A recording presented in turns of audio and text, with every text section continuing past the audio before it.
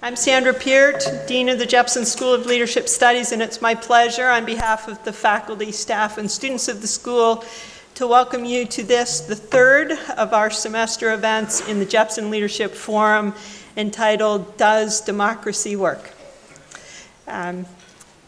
Before I proceed, I'd like to recognize the faculty who have co-organized this series, Thad Williamson, who many of you know, and Allison Archer, who's just in her second year at the Jepson School, and we're really glad that she's stepped up to help us with this forum topic. Now it's my pleasure to introduce a Jepson School student who in turn will introduce our speaker this evening. Lena Tori-Jan is a first-generation international student from Kabul, Afghanistan, who's double majoring, as many of the university students do, in leadership studies and in political science.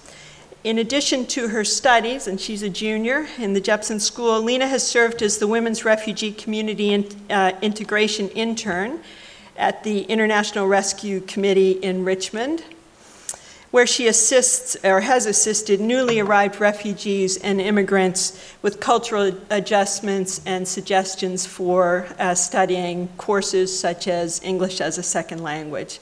She's currently interning with the Department of Restoration of Rights at the Secretary of the Commonwealth in Virginia.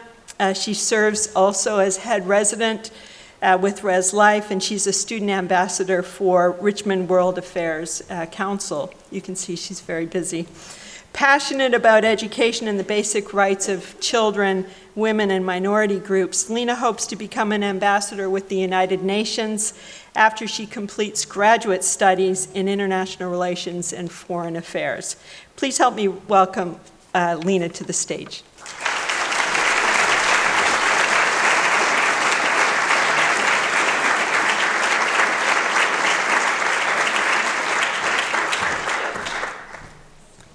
Thank you. Dr. Blanche Wiesen-Cook, Distinguished Professor of History and Women's Studies at John Jay College of Criminal Justice and the Graduate Center of the City University of New York, has spent more than a quarter century of her life researching, writing, and talking about writer, visionary, activist, and former First Lady Eleanor Roosevelt. Her biography spans 3 volumes and includes Eleanor Roosevelt, The Defining Years, and Eleanor Roosevelt, The War Years and After. In them, she portrays her subject as the most important woman in American political history. She joins us this evening to talk about Mrs. Roosevelt's legacy and its effect on democracy. She speaks widely on history, politics, and women's issues, and is deeply committed to the principle of greater dignity and security for all people. Her awards and recognition are many and include a Scholar of the Year Award from New York State Council of the Humanities and Los Angeles Times 1992 Book Prize for Biography. She has served on a wide variety of boards and committees related to her research and was a founding member of the Fund for Open Information and Accountability and the Women's Environment and Development Organization. Dr. Cook is a frequent contributor of reviews and columns in many newspapers and journals, and she has produced and hosted programs for Radio Pacifica and CUNY TV. She appears frequently on programs like Today's Show, Good Morning America, C-SPAN's Book Notes, and MacNeil-Lehrer News Hour, where she participated in the joint PBS-NBC coverage of the 1992 Democratic National Convention. Her lecture today is presented as part of the James McGrath Burns Lectureship in Leadership Studies and Biography, made possible by Bank of America. Ladies and gentlemen, please help me welcome Dr. Blanche Wiesen-Cook.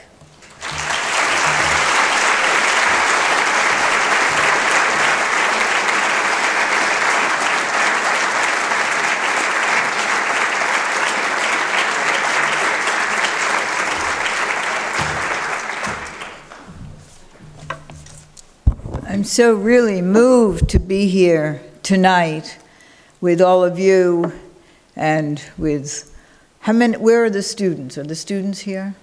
The students are in the back. Oh. Great. Well, I mean, it's just the Jepson School of Leadership.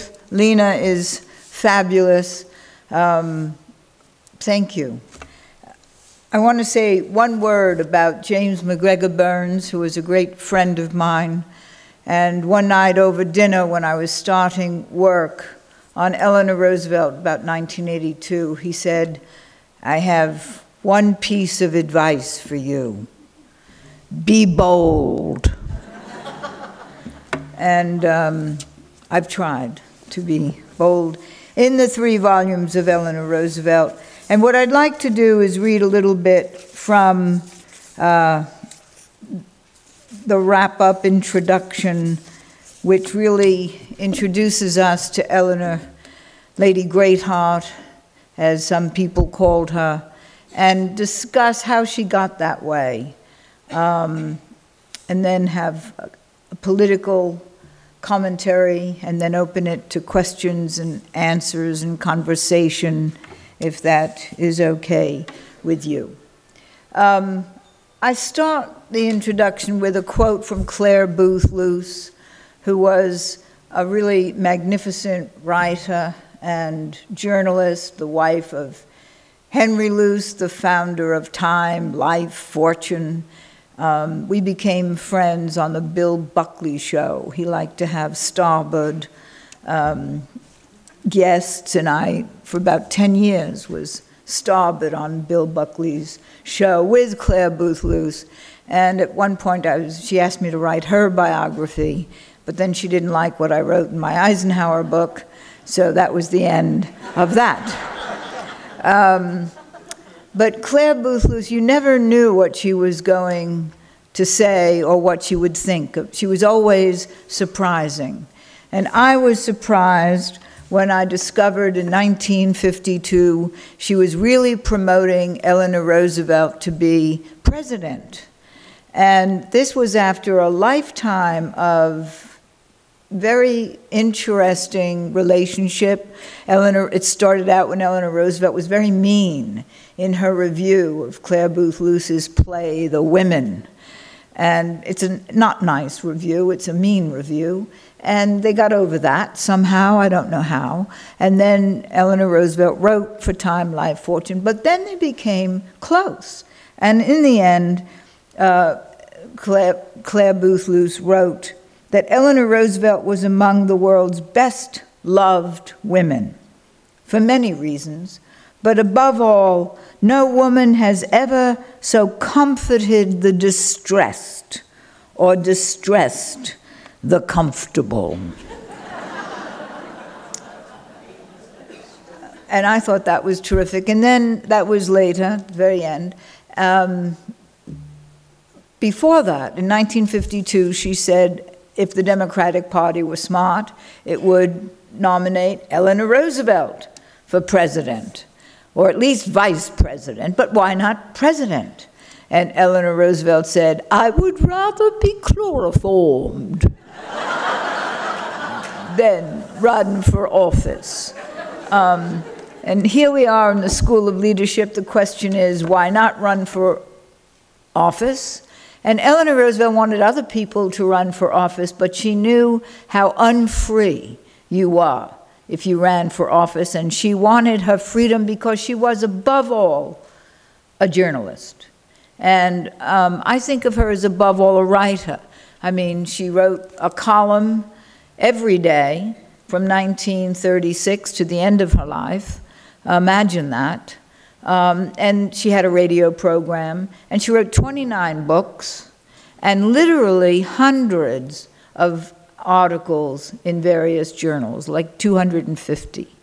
So she's a writer. That's how she spent most of her life, and she told many, many truths. Well, the other thing she did was she traveled around the world, around the country and around the world, and everywhere she went, she said to people, "Tell me, what do you want?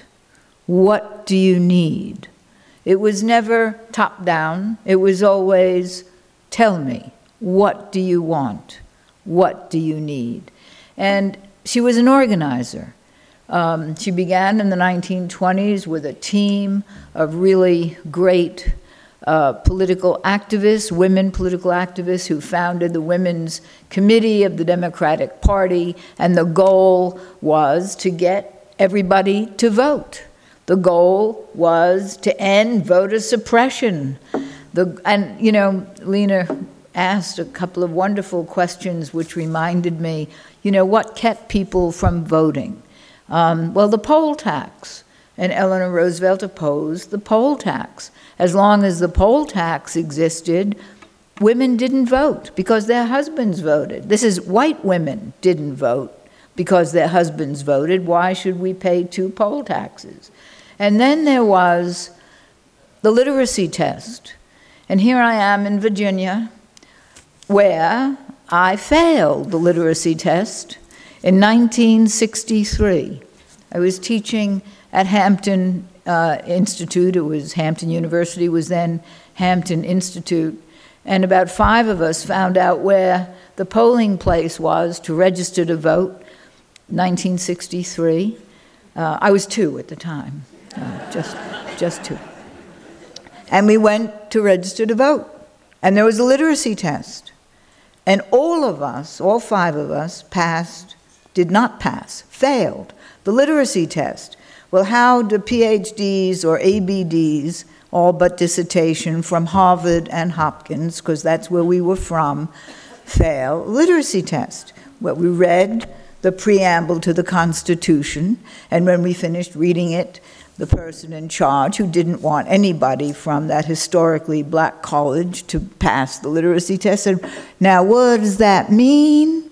And we said what it meant, and she said, "No, it doesn't mean that," no matter what we said, and we all failed. That's how folks, I mean, that's voter suppression when before there were all these new ways of voter suppression, right? So there are the old ways of voter suppression and the new ways, and we have to organize door to door, block by block, community by community, just as Eleanor Roosevelt really told us how to do it. How did she get that way? How did she get to be a woman, from being a woman of privilege, born into the Roosevelt family? Her uncle was Theodore Roosevelt. They did have money, but I blame her, or I attribute her concern for people in want, in need, in trouble, all people, on the fact that her father, well, her mother died when Eleanor was 8. She essentially turned her face to the wall. And her father died when Eleanor Roosevelt was 10. He was only 34, and he died of alcoholism. And you really need to pause for a minute. How much do you have to drink to die at 34 of alcohol? I mean, you know, we're still here. It's really a shocking reality. And she spends the next few years very lonely and miserable in her grandmother's home, surrounded by aunts and uncles who are also alcoholic and drug addicted in various ways. And finally, she is liberated at the age of 15 and sent off to England to a great school, Allenswood, where she had a wonderful mentor, Marie Souvestre. And if there are writers in the room, nobody has ever written a biography of Marie Souvestre. Are there writers in the room? Anyway, if you're bilingual in French, her papers are in French and they're in England, but they're wonderful. We really need, and it was here at Allenswood where Eleanor Roosevelt became a leader among her classmates, and Marie Souvestre understood that she was a brilliant writer, and she told Eleanor Roosevelt to be independent and bold. And it was really Marie Souvestre who encouraged her to become a writer. She also excelled in music and became proficient at the piano and the violin. and demonstrated her gift for languages. She was French-speaking before she was English-speaking, but then at Allenswood became proficient also in German and Italian. She danced and played games and enjoyed sports. And I was fascinated. It was kind of like I had an epiphany when I read Eleanor Roosevelt when she was 76, she wrote an article in which she said, the happiest day of her life. This is at the end of her life. The happiest day of her life was the day she made the first team at field hockey. And that my epiphany was, she liked knock-down, drag-about sports, but also she was competitive. And that was very important to understand. And once I did understand it, the evidence was really fun. She writes to her great friend, Esther Lape, I have earned as much with my columns this year. This is the end of the first year in the White House. I have earned as much on my columns this year as Franklin has earned as president. So competition is a real thing, and it continues all through. And Eleanor Roosevelt, informed by Marie Souvestre, inspired by Marie Souvestre, spent her life. Marie Souvestre had a motto, never be bored and you'll never be boring. And so Eleanor Roosevelt filled her life with endless learning, passionate intensity.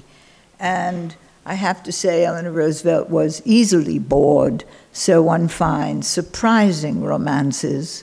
Romances don't last very long in these books, which I thought was kind of interesting. Her great friend, Lady Stella Redding, who became director of the Women's Voluntary Service in wartime London, said that Eleanor Roosevelt's great love was for the people. They are her interest, her hobby, her preoccupation.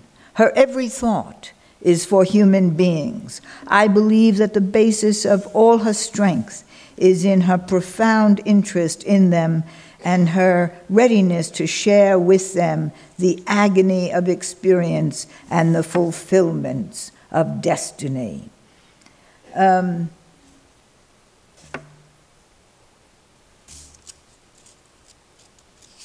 going to skip a whole bunch of things.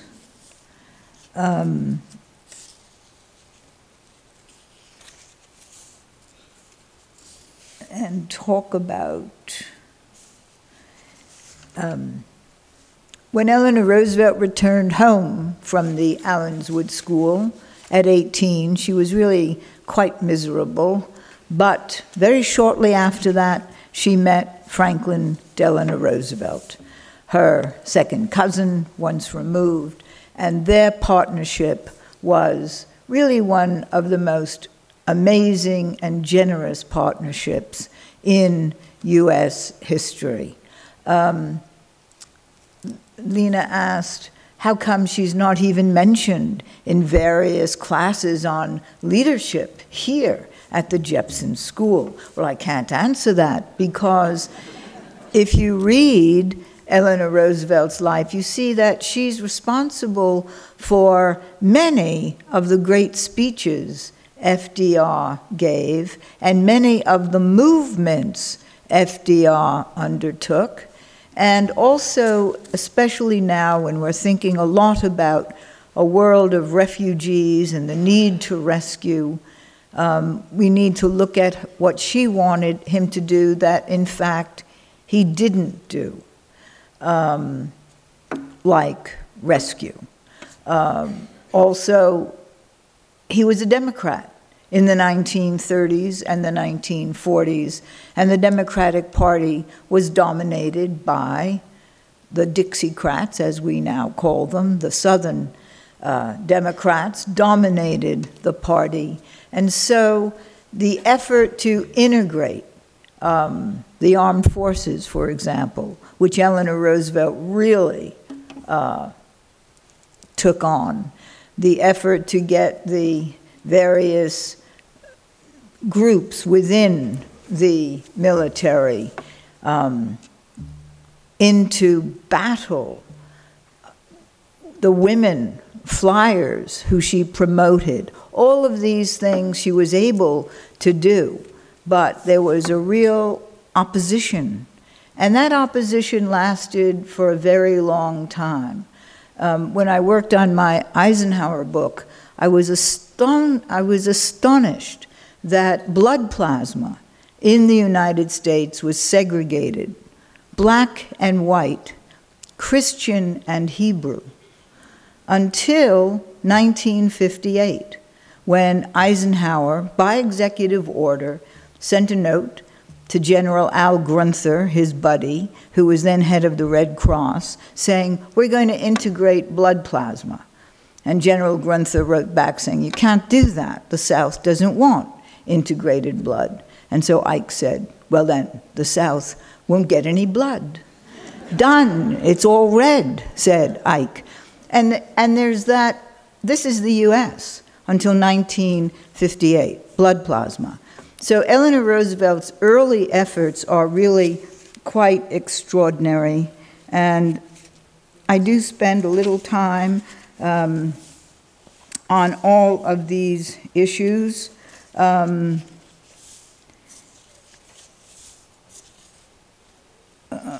trying to find, don't go away. I had it here. Okay. In 1940, FDR gives a very great speech. We will have a liberal democracy, or we will return to the dark ages. And somehow it feels like that should be a banner for this moment. We will have a liberal democracy.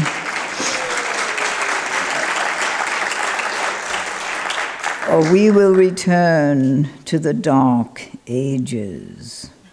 And Eleanor Roosevelt said, yes, indeed. And in 1943, she said, it is time that we all begin to come to the idea of world thinking. World thinking. The U.S. is in the war, and we have to think about what happens after this war.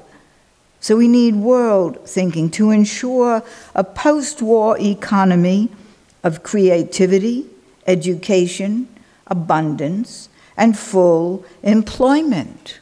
And this was a theme that Eleanor Roosevelt introduced really very early in her very first speech against segregation. It's really interesting. It occurs in Volume 2, 11 April 1934.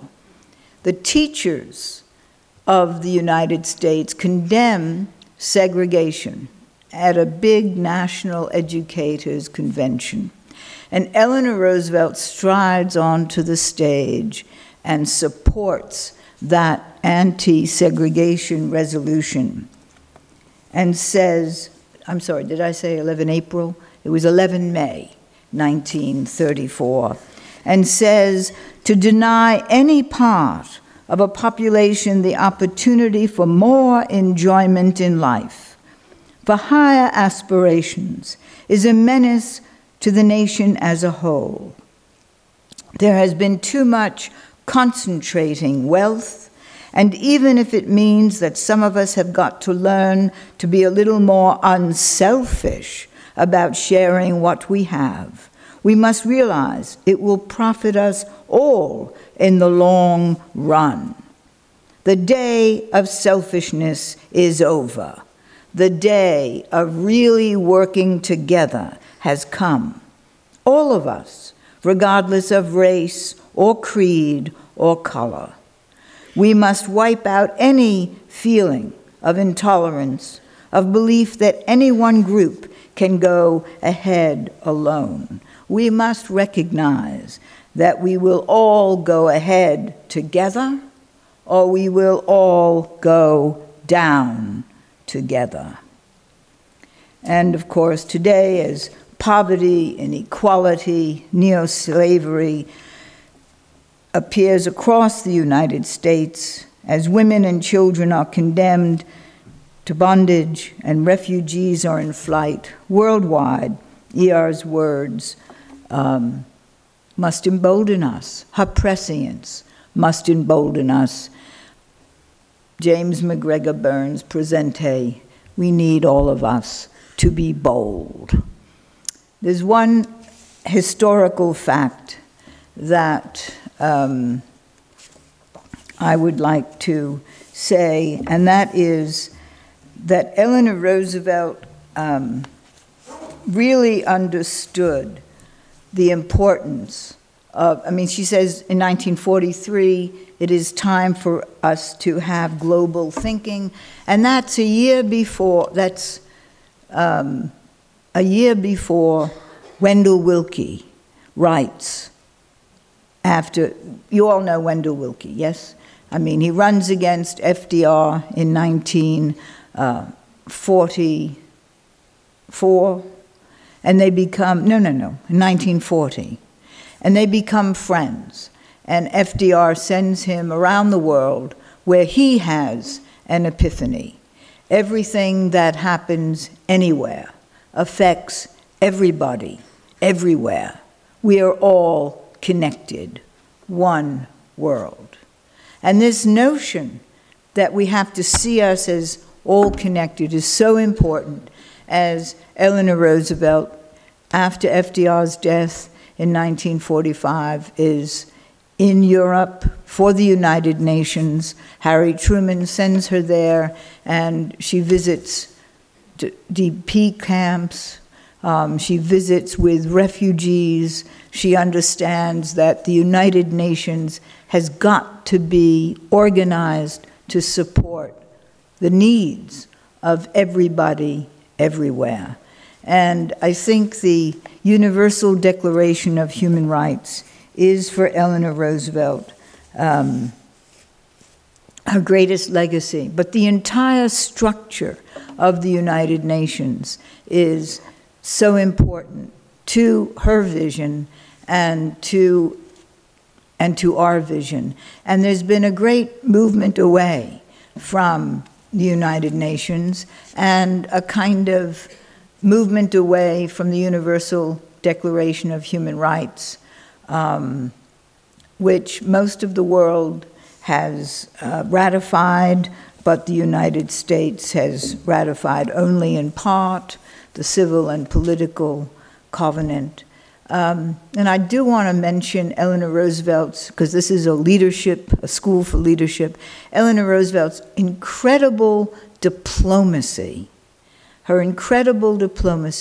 so that she didn't much like the Soviet delegation, and she was a vigorous anti-Soviet, anti-communist, but we need to speak with our enemies. We need to understand each other.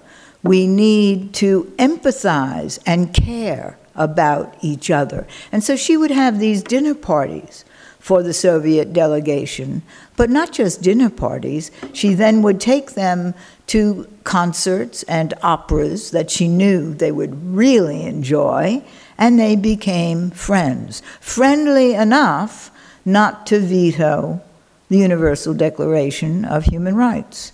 They abstained, but they didn't vote against it, which is really very important.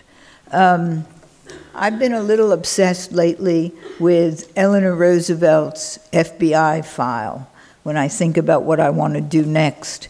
John Edgar Hoover, J. Edgar Hoover, hated Eleanor Roosevelt. And he collected, when I was chair of the Fund for Open Information and Accountability, we had a wonderful case in 1988 called the American Friends Service Committee versus Webster, and we got all the FBI files declassified. And I got hundreds of thousands of files and papers, including Eleanor Roosevelt's file, which goes on for 4,000 pages. And what it includes is Eleanor Roosevelt's work. It starts with about 1919, 1921, when she worked with Esther Lape to get the U.S. into that un-American body, the World Court.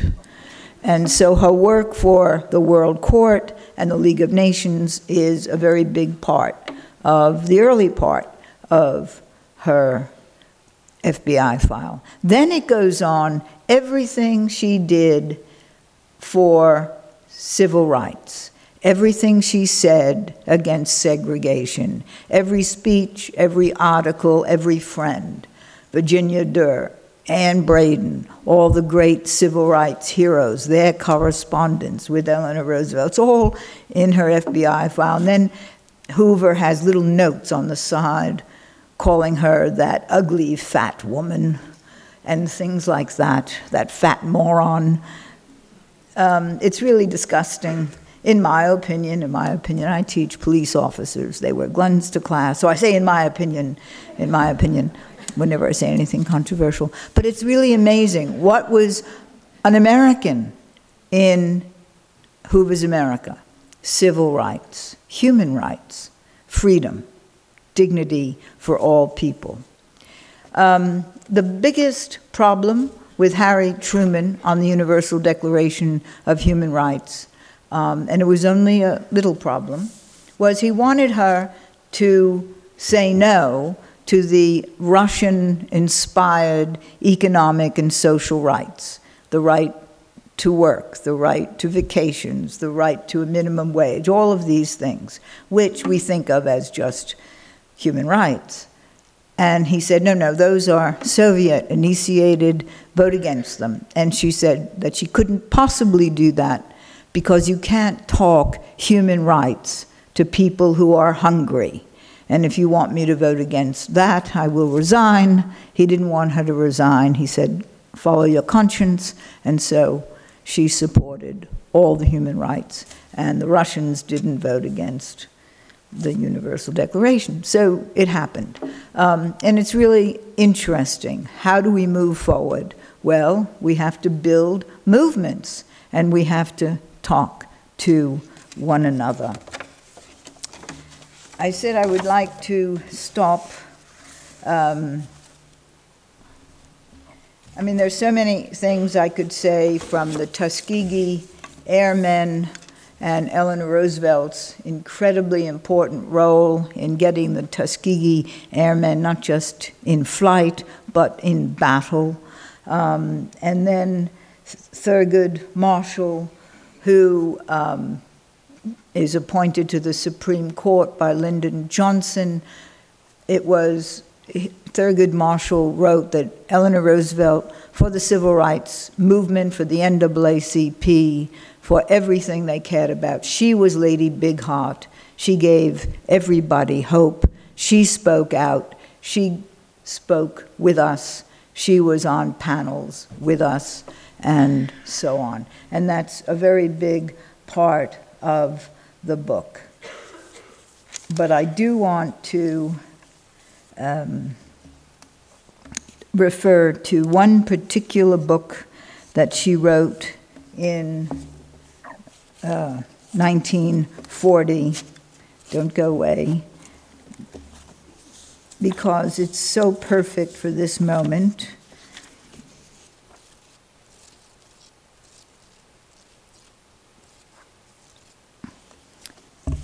It's called The Moral Basis of Democracy. And she wrote it at night after all of her many 1940 events. And it's an extraordinary question that answers, does democracy work? Well, what is this democracy, and how do we get it to work? the moral basis of democracy. Beginning with the Magna Carta of 1215, we begin to have an inkling of democracy, and then we have the visionaries who give us the American Revolution, even though they are slave owners. They talk about how slavery, Thomas Jefferson, was the denial of the equality of man. To deny equality was to lose the basis of democracy. And she goes on to be very clear. The 130 million people who make up our great nation come from every nation on the globe: Asia, Africa, Europe, Latin America. This truly makes us the melting pot of the world. We now face almost an entire continent of vast resources.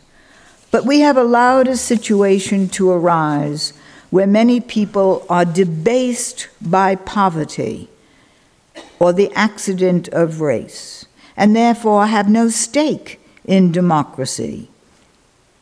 While others appeal to this old rule of the sacredness of property rights to retain in the hands of a limited number the fruits of the labor of many.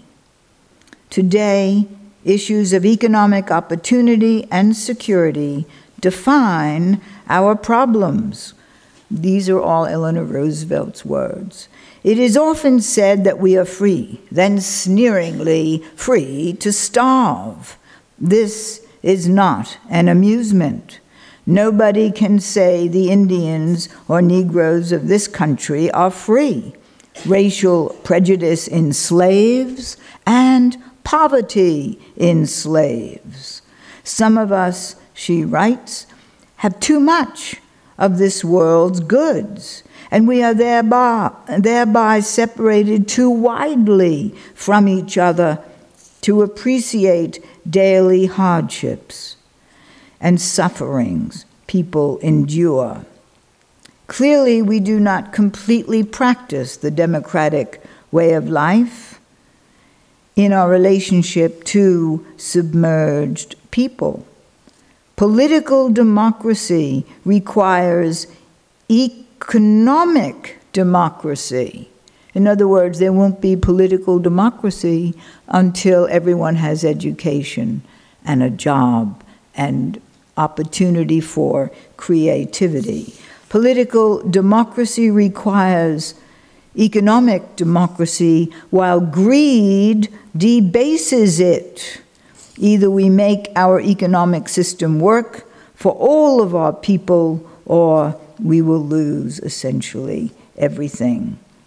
We have not yet discovered the economic secrets of full employment, and far too many are left with nothing to do and no wherewithal for living. We have been too devoted to the gods of mammon. Humanity must rise above purely selfish interest and take responsibility for one another. Democracy necessarily involves the spirit of social and economic cooperation. And I just think that, which is really the core of her vision and the core, it really is her creed, to build up social consciousness and a sense of responsibility.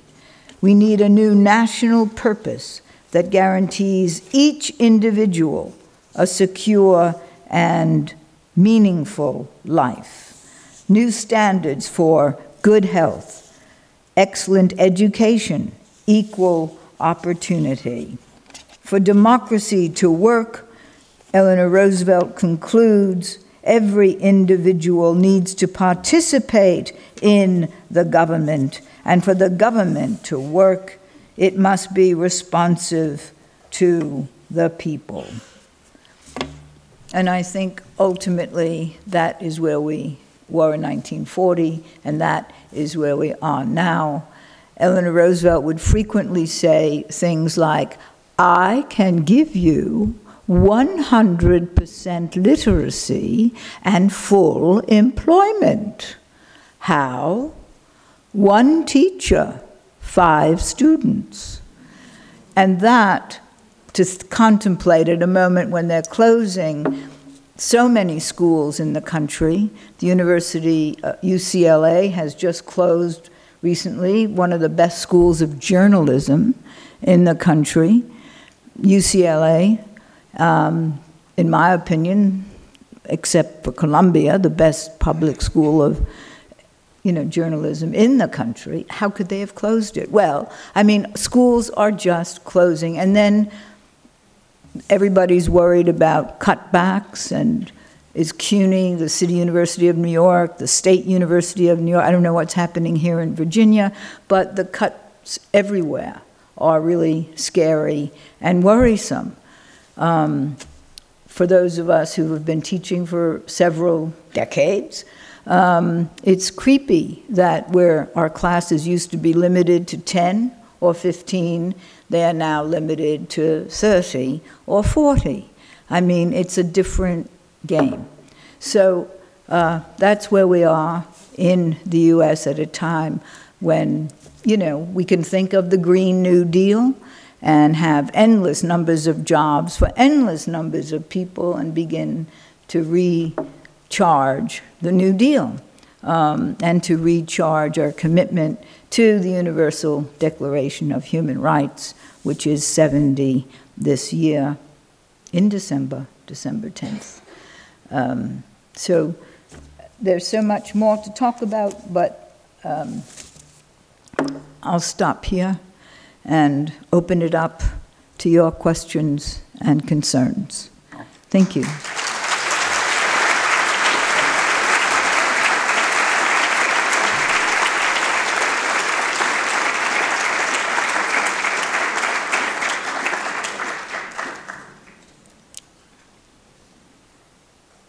No questions? Got to have questions.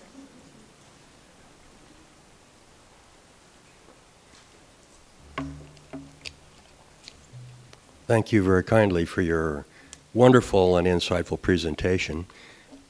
You asked a question about Eleanor Roosevelt's father dying at age 34, and how much would a person have to drink to die at age 34? I briefly worked for the National Institute of Alcohol Abuse and Alcoholism, and I'd like to take a guess at that. From age 29, give or take a year, drinking daily a quart, give or take a pint, would probably do that. And then you mentioned Eleanor Roosevelt's role with the Tuskegee Airmen, and I would like to just make a brief comment, and that would be that having spoken with Benjamin Davis Jr., the leader of the Tuskegee Airmen, he wrote a book entitled Benjamin Davis Jr., an American. I was riding the subway one day, and I saw this gentleman, and I went over to him and I said, "I'd like to shake your hand, sir. I think you're the greatest American I've ever met. And I'd like to ask for some advice." And he said, "Well, a lady came up to me one day and she said, do you know the 11th commandment?" And he said, "No, I'm not familiar with it." And she said, "Do unto others," and you know how that goes. And of course, when he went to West Point, no one spoke to him at West Point during his entire military studies there, except he went to an informal meeting once and they were using the N-word down there and trying to figure out how to get rid of him. And yet he led those Tuskegee Airmen. I asked him a question: how many bombers did we lose in World War II escorted by the Tuskegee Airmen that flew the triangle from England, bombed Germany, refueled, and back in Africa and did the circuit? And he said, none. We lost none. Lost several fighters, jet fighters, protecting them. So here we have an example of your blood transfusion and the segregation there.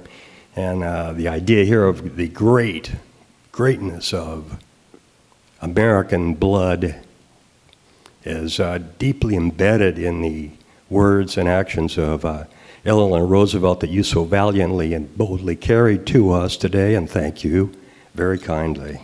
Thank you.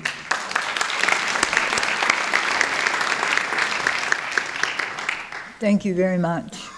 Well, Eleanor Roosevelt really did fight to get the Tuskegee Airmen off the ground because they were trained at Tuskegee and then they weren't sent off. And when she got a note from Roscoe Brown, who subsequently taught at the Graduate Center of the City University of New York, he wrote to her and said, "Do you know that we're just grounded here, we're not being used?" Eleanor Roosevelt was outraged, and she got them in the air. And that's sort of incredible. Thank you. Hi. Hi. So my question is sort of related to her take in your discussion of you need to talk to the people who you don't agree with, basically, right? But I think a lot of us are struggling with that right now, both our friends and, I mean, in many ways, she probably was a pariah to her social set, right? What advice would she have for us to engage and have those discussions with our family members who we don't potentially agree with, and also people who we don't agree with? I mean, many of us can do that in our work because we're required to be polite at work. But outside of work, you know, we're not really required to be polite most of the time. So what advice or suggestions would she have on that front? Well, I mean, if you read her UN years, when she's constantly surrounded by people she disagrees with, you know, the important thing is to listen and respond. And one of her mottos is, courage can be as contagious as fear. You know, we can't be afraid of each other. We have to see each other as human beings and be able to speak with each other. It's harder when we get to some people who we don't want to speak to. I mean, I can imagine not wanting to speak to a whole lot of people these days. But for those of, I mean, I'm sort of very fortunate because I've taught at West Point and I teach at John Jay, where my students are fantastic. And, you know, we talk. I pride myself on never having given a test in my life. All they have to do is disagree with me. And they have to read Howard Zinn, A People's History of the U.S. And then there are other things I give them to do, like they have to keep a journal. It could be a journal of their disagreements, but they have to watch Amy Goodman, Democracy Now! Well, so we have fights, we have arguments, but we have to talk to each other. And we now have a club of, most of my students are veterans, 600, we have a club of 600 veterans. And recently it's been turned into a club of Veterans for Peace. So we have to talk to each other. And there's there are two other things that I urge them to do. One is a link called commondreams.org. And commondreams.org is progressive news from around the country and around the world. Write it down. Common Dreams. And it's really important because we need, you know, we're not getting the news in the mass media, in my opinion. But so where do you go for the news? Well, Common Dreams is one place. Portside is another. You know, it used to be Bill Buckley was a third, but he's gone. And, you know, like that. Thank you. Thank you. Yes? One of the unfortunate blemishes on President Roosevelt's record was his willingness to go along with the internment of the Japanese Americans on the West Coast. I know that Eleanor was opposed to that, but I don't know too many of the details of the dynamics of how that affected their relationship. Could you explain a little bit on that? Well, she was really stunned. Nobody was prepared for that, for the internment of the Japanese. And what she did was she went to Japanese camps, but more than, she went to Hila, and spoke to the people. But the most important thing she did was she encouraged everybody in the camp who wanted to join the military to join the military, men and women. So, among the most decorated brigades were the Japanese American brigades. These were folks interned were American citizens, U.S.-born American, Japanese American citizens. And then the other thing she did was to create fellowships and scholarships for students who wanted to go to colleges and universities, and she got them into Radcliffe and into Bryn Mawr and into Smith. She was amazing, and she did that. So, thank you. I have a question that's kind of similar, like the dynamic of the relationship, like issues that might have arisen. I can't hear you, sorry. Issues that might have arisen due to disagreements they may have had politically. I know FDR was a Democrat, so a lot of his political allies would have been from the South. I can't imagine he would have been too big of a proponent of civil rights, whereas Eleanor was a very large proponent of that. Did he pretty much let her carry that torch on her own, or was that something he ever supported? She was really angry that he wouldn't support an anti-lynch bill. She really wanted him to speak out. Lynching is wrong, and he never did. For other things, he said, okay, you're my eyes and my ears, you're bringing me what the people are saying, but no, I'm not going to speak out on this, and he just couldn't.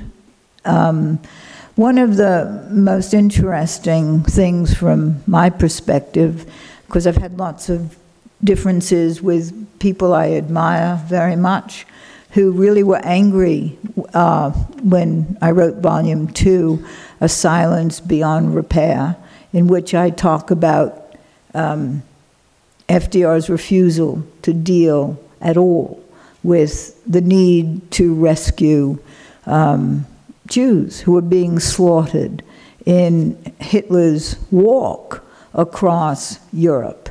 And finally, I had dinner with a very good friend, Arthur Schlesinger, who wanted to explain to me why our disagreements were so intense.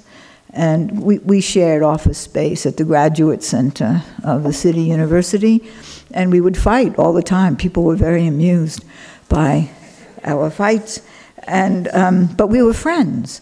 And so we had dinner, and he said, you really need to understand, because Arthur was writing, FDR did everything possible to save the Jews. And, how can you say that? He did nothing at all, in my opinion. And he said, okay, I said everything possible. Look at it. Who's the Democratic Party?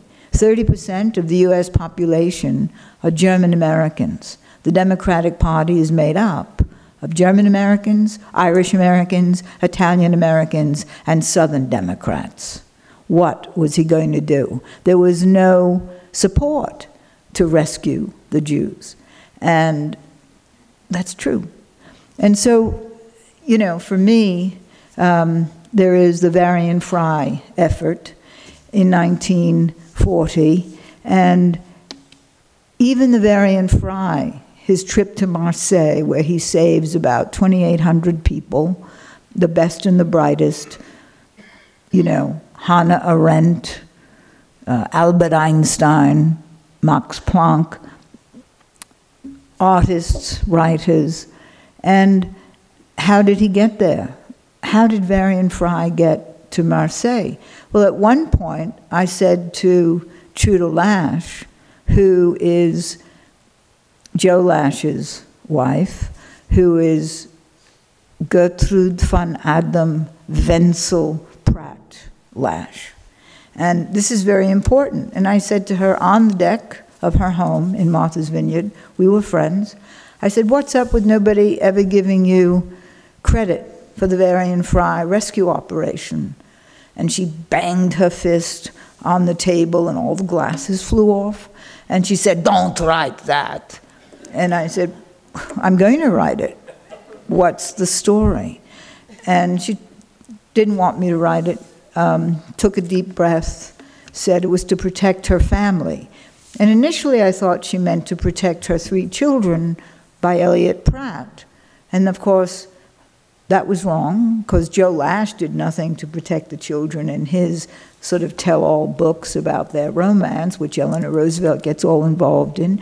And then the children who dumped 10 boxes after Truda died, they wanted me to write about Truda, who indeed, if there's a writer in the room looking for really good book to write, Truda Lash and Joe Lash, really, that would be a great book.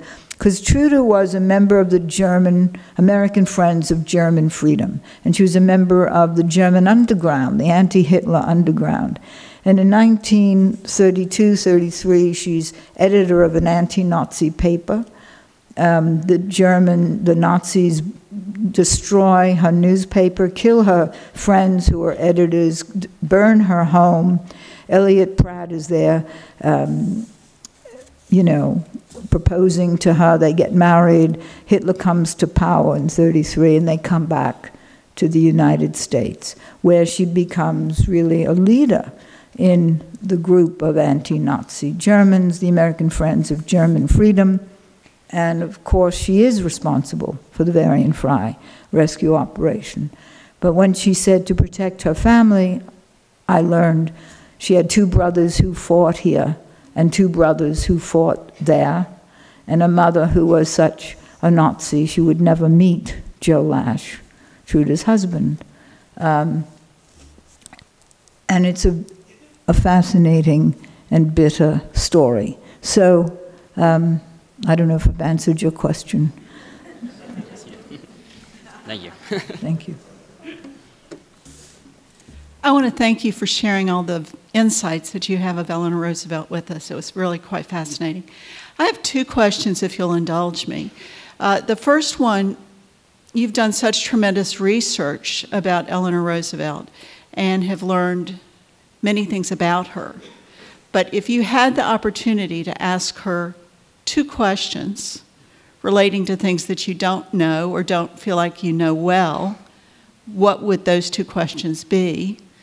And my second question is, if she were with us today, what concrete steps or actions do you think she would take to try to reconcile the American people from where we are so divided right now?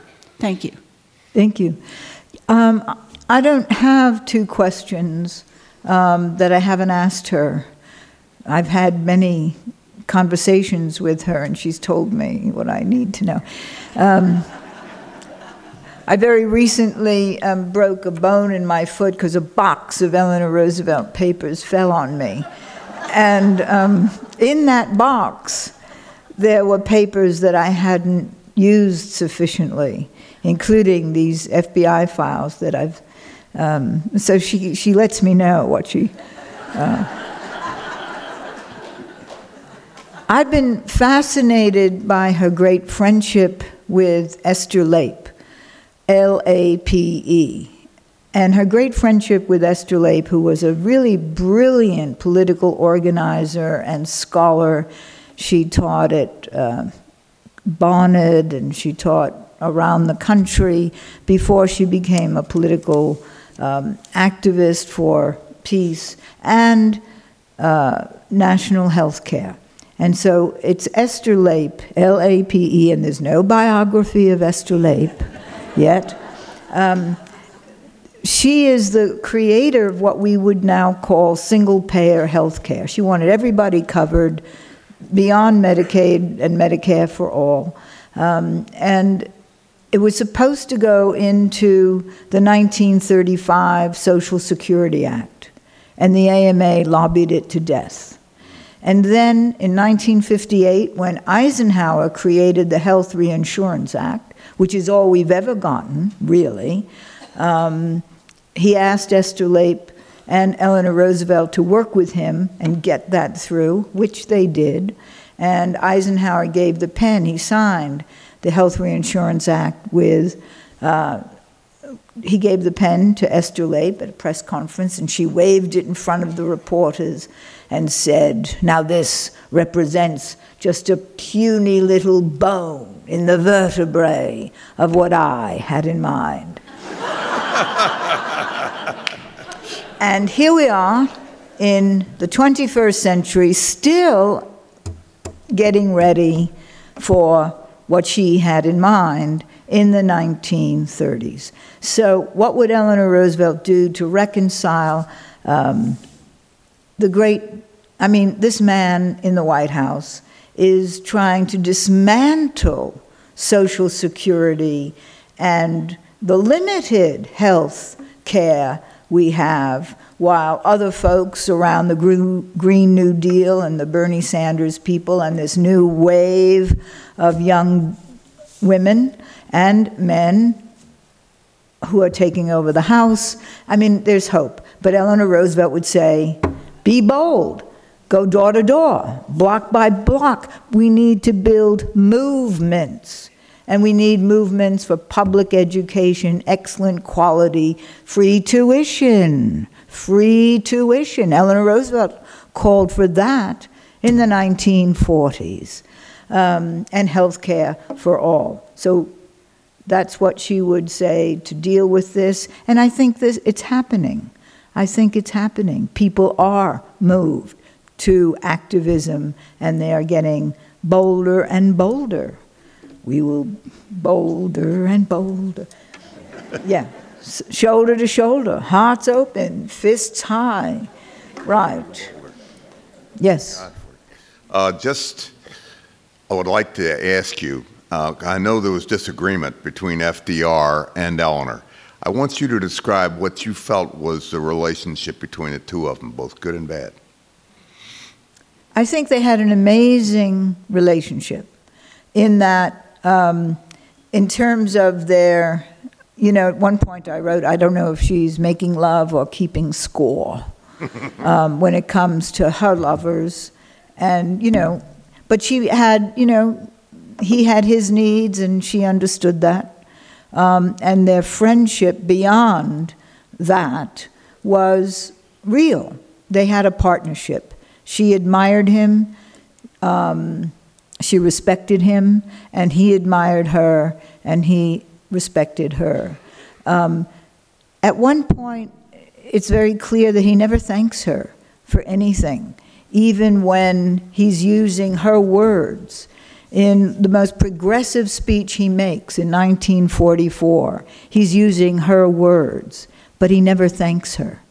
But she's delighted that he's giving her speech, because it's the most important speech. It's the New Deal. We have to have sufficiency. We have to have jobs for all. He's saying we have to end bigotry and discrimination. He's saying all the things she's been saying for 20 years. So that was, and when he passed, she said all she's doing is continuing his legacy. She never took credit for what she did. And she didn't want anyone else to give her credit for what she did. She was incredibly modest that way. How did she help him with his medical problems while he was in the president's position? How did she help him through that? She was with him all the time, and she encouraged him. His mother said, "Oh, goody, you'll now become a man of leisure and come move back to Hyde Park." And Eleanor Roosevelt and their pal Louis Howe said essentially over their dead body, "No, there's politics, and you will go right into the game and become what you wanted to become." And that's, she really pushed him. Let me just say one thing. After Lucy Mercer, she never got over, that really stunned her. But then came Missy LeHand. And Eleanor Roosevelt treated Missy LeHand with great respect and high regard. And I have to say, one thinks she was really grateful for Missy LeHand, who, stayed up all night with FDR while he was drinking and talking, and Eleanor Roosevelt didn't have to. Imagine that. So I think she was grateful for Missy LeHand and probably all the other women in his life. Thank you. Thank you. Thank you. One more question? Yes. I'm a senior citizen, and I had an interesting experience in Washington as a member of, as a teenager, member of All Souls Unitarian Church. I got a call that they needed a waitress, and that was all the information I had. And I went up there, and it was a luncheon given by Eleanor Roosevelt, which was integrated. And this was interesting, that the only Washington was a city that was integrated. And it was interesting, the only place she could have such a luncheon was in the basement of a church when her husband was president. And later on, when I went to Connecticut and went to a PTA meeting where she spoke, there was an elderly black gentleman by himself in the back row, and I thought that was a real tribute to her, that she had worked so hard to change things. Thank you very much. I think we forget how long Washington was completely segregated.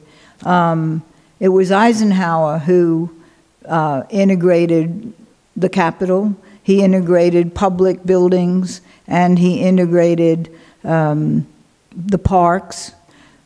Black people couldn't walk through Rock Creek Park until the 1950s, after Eisenhower integrated the park. So it's really shocking. But he didn't integrate the restaurants. So restaurants in Baltimore and Washington were segregated right into the middle 60s. Johns Hopkins had a bail fund for those of us who would sit in with our friends and get arrested. So you'd call up the history department and get bailed out by the history department. I mean, this is 1962, 63. It went on until, 68. And I was really shocked when I went recently back to Hopkins, back to Baltimore, at how integrated the campus is now. Not just racially integrated, but boys and girls, men and women. I mean, students. It's really changed. But it took a very long time. And, the fight isn't over, as we all know.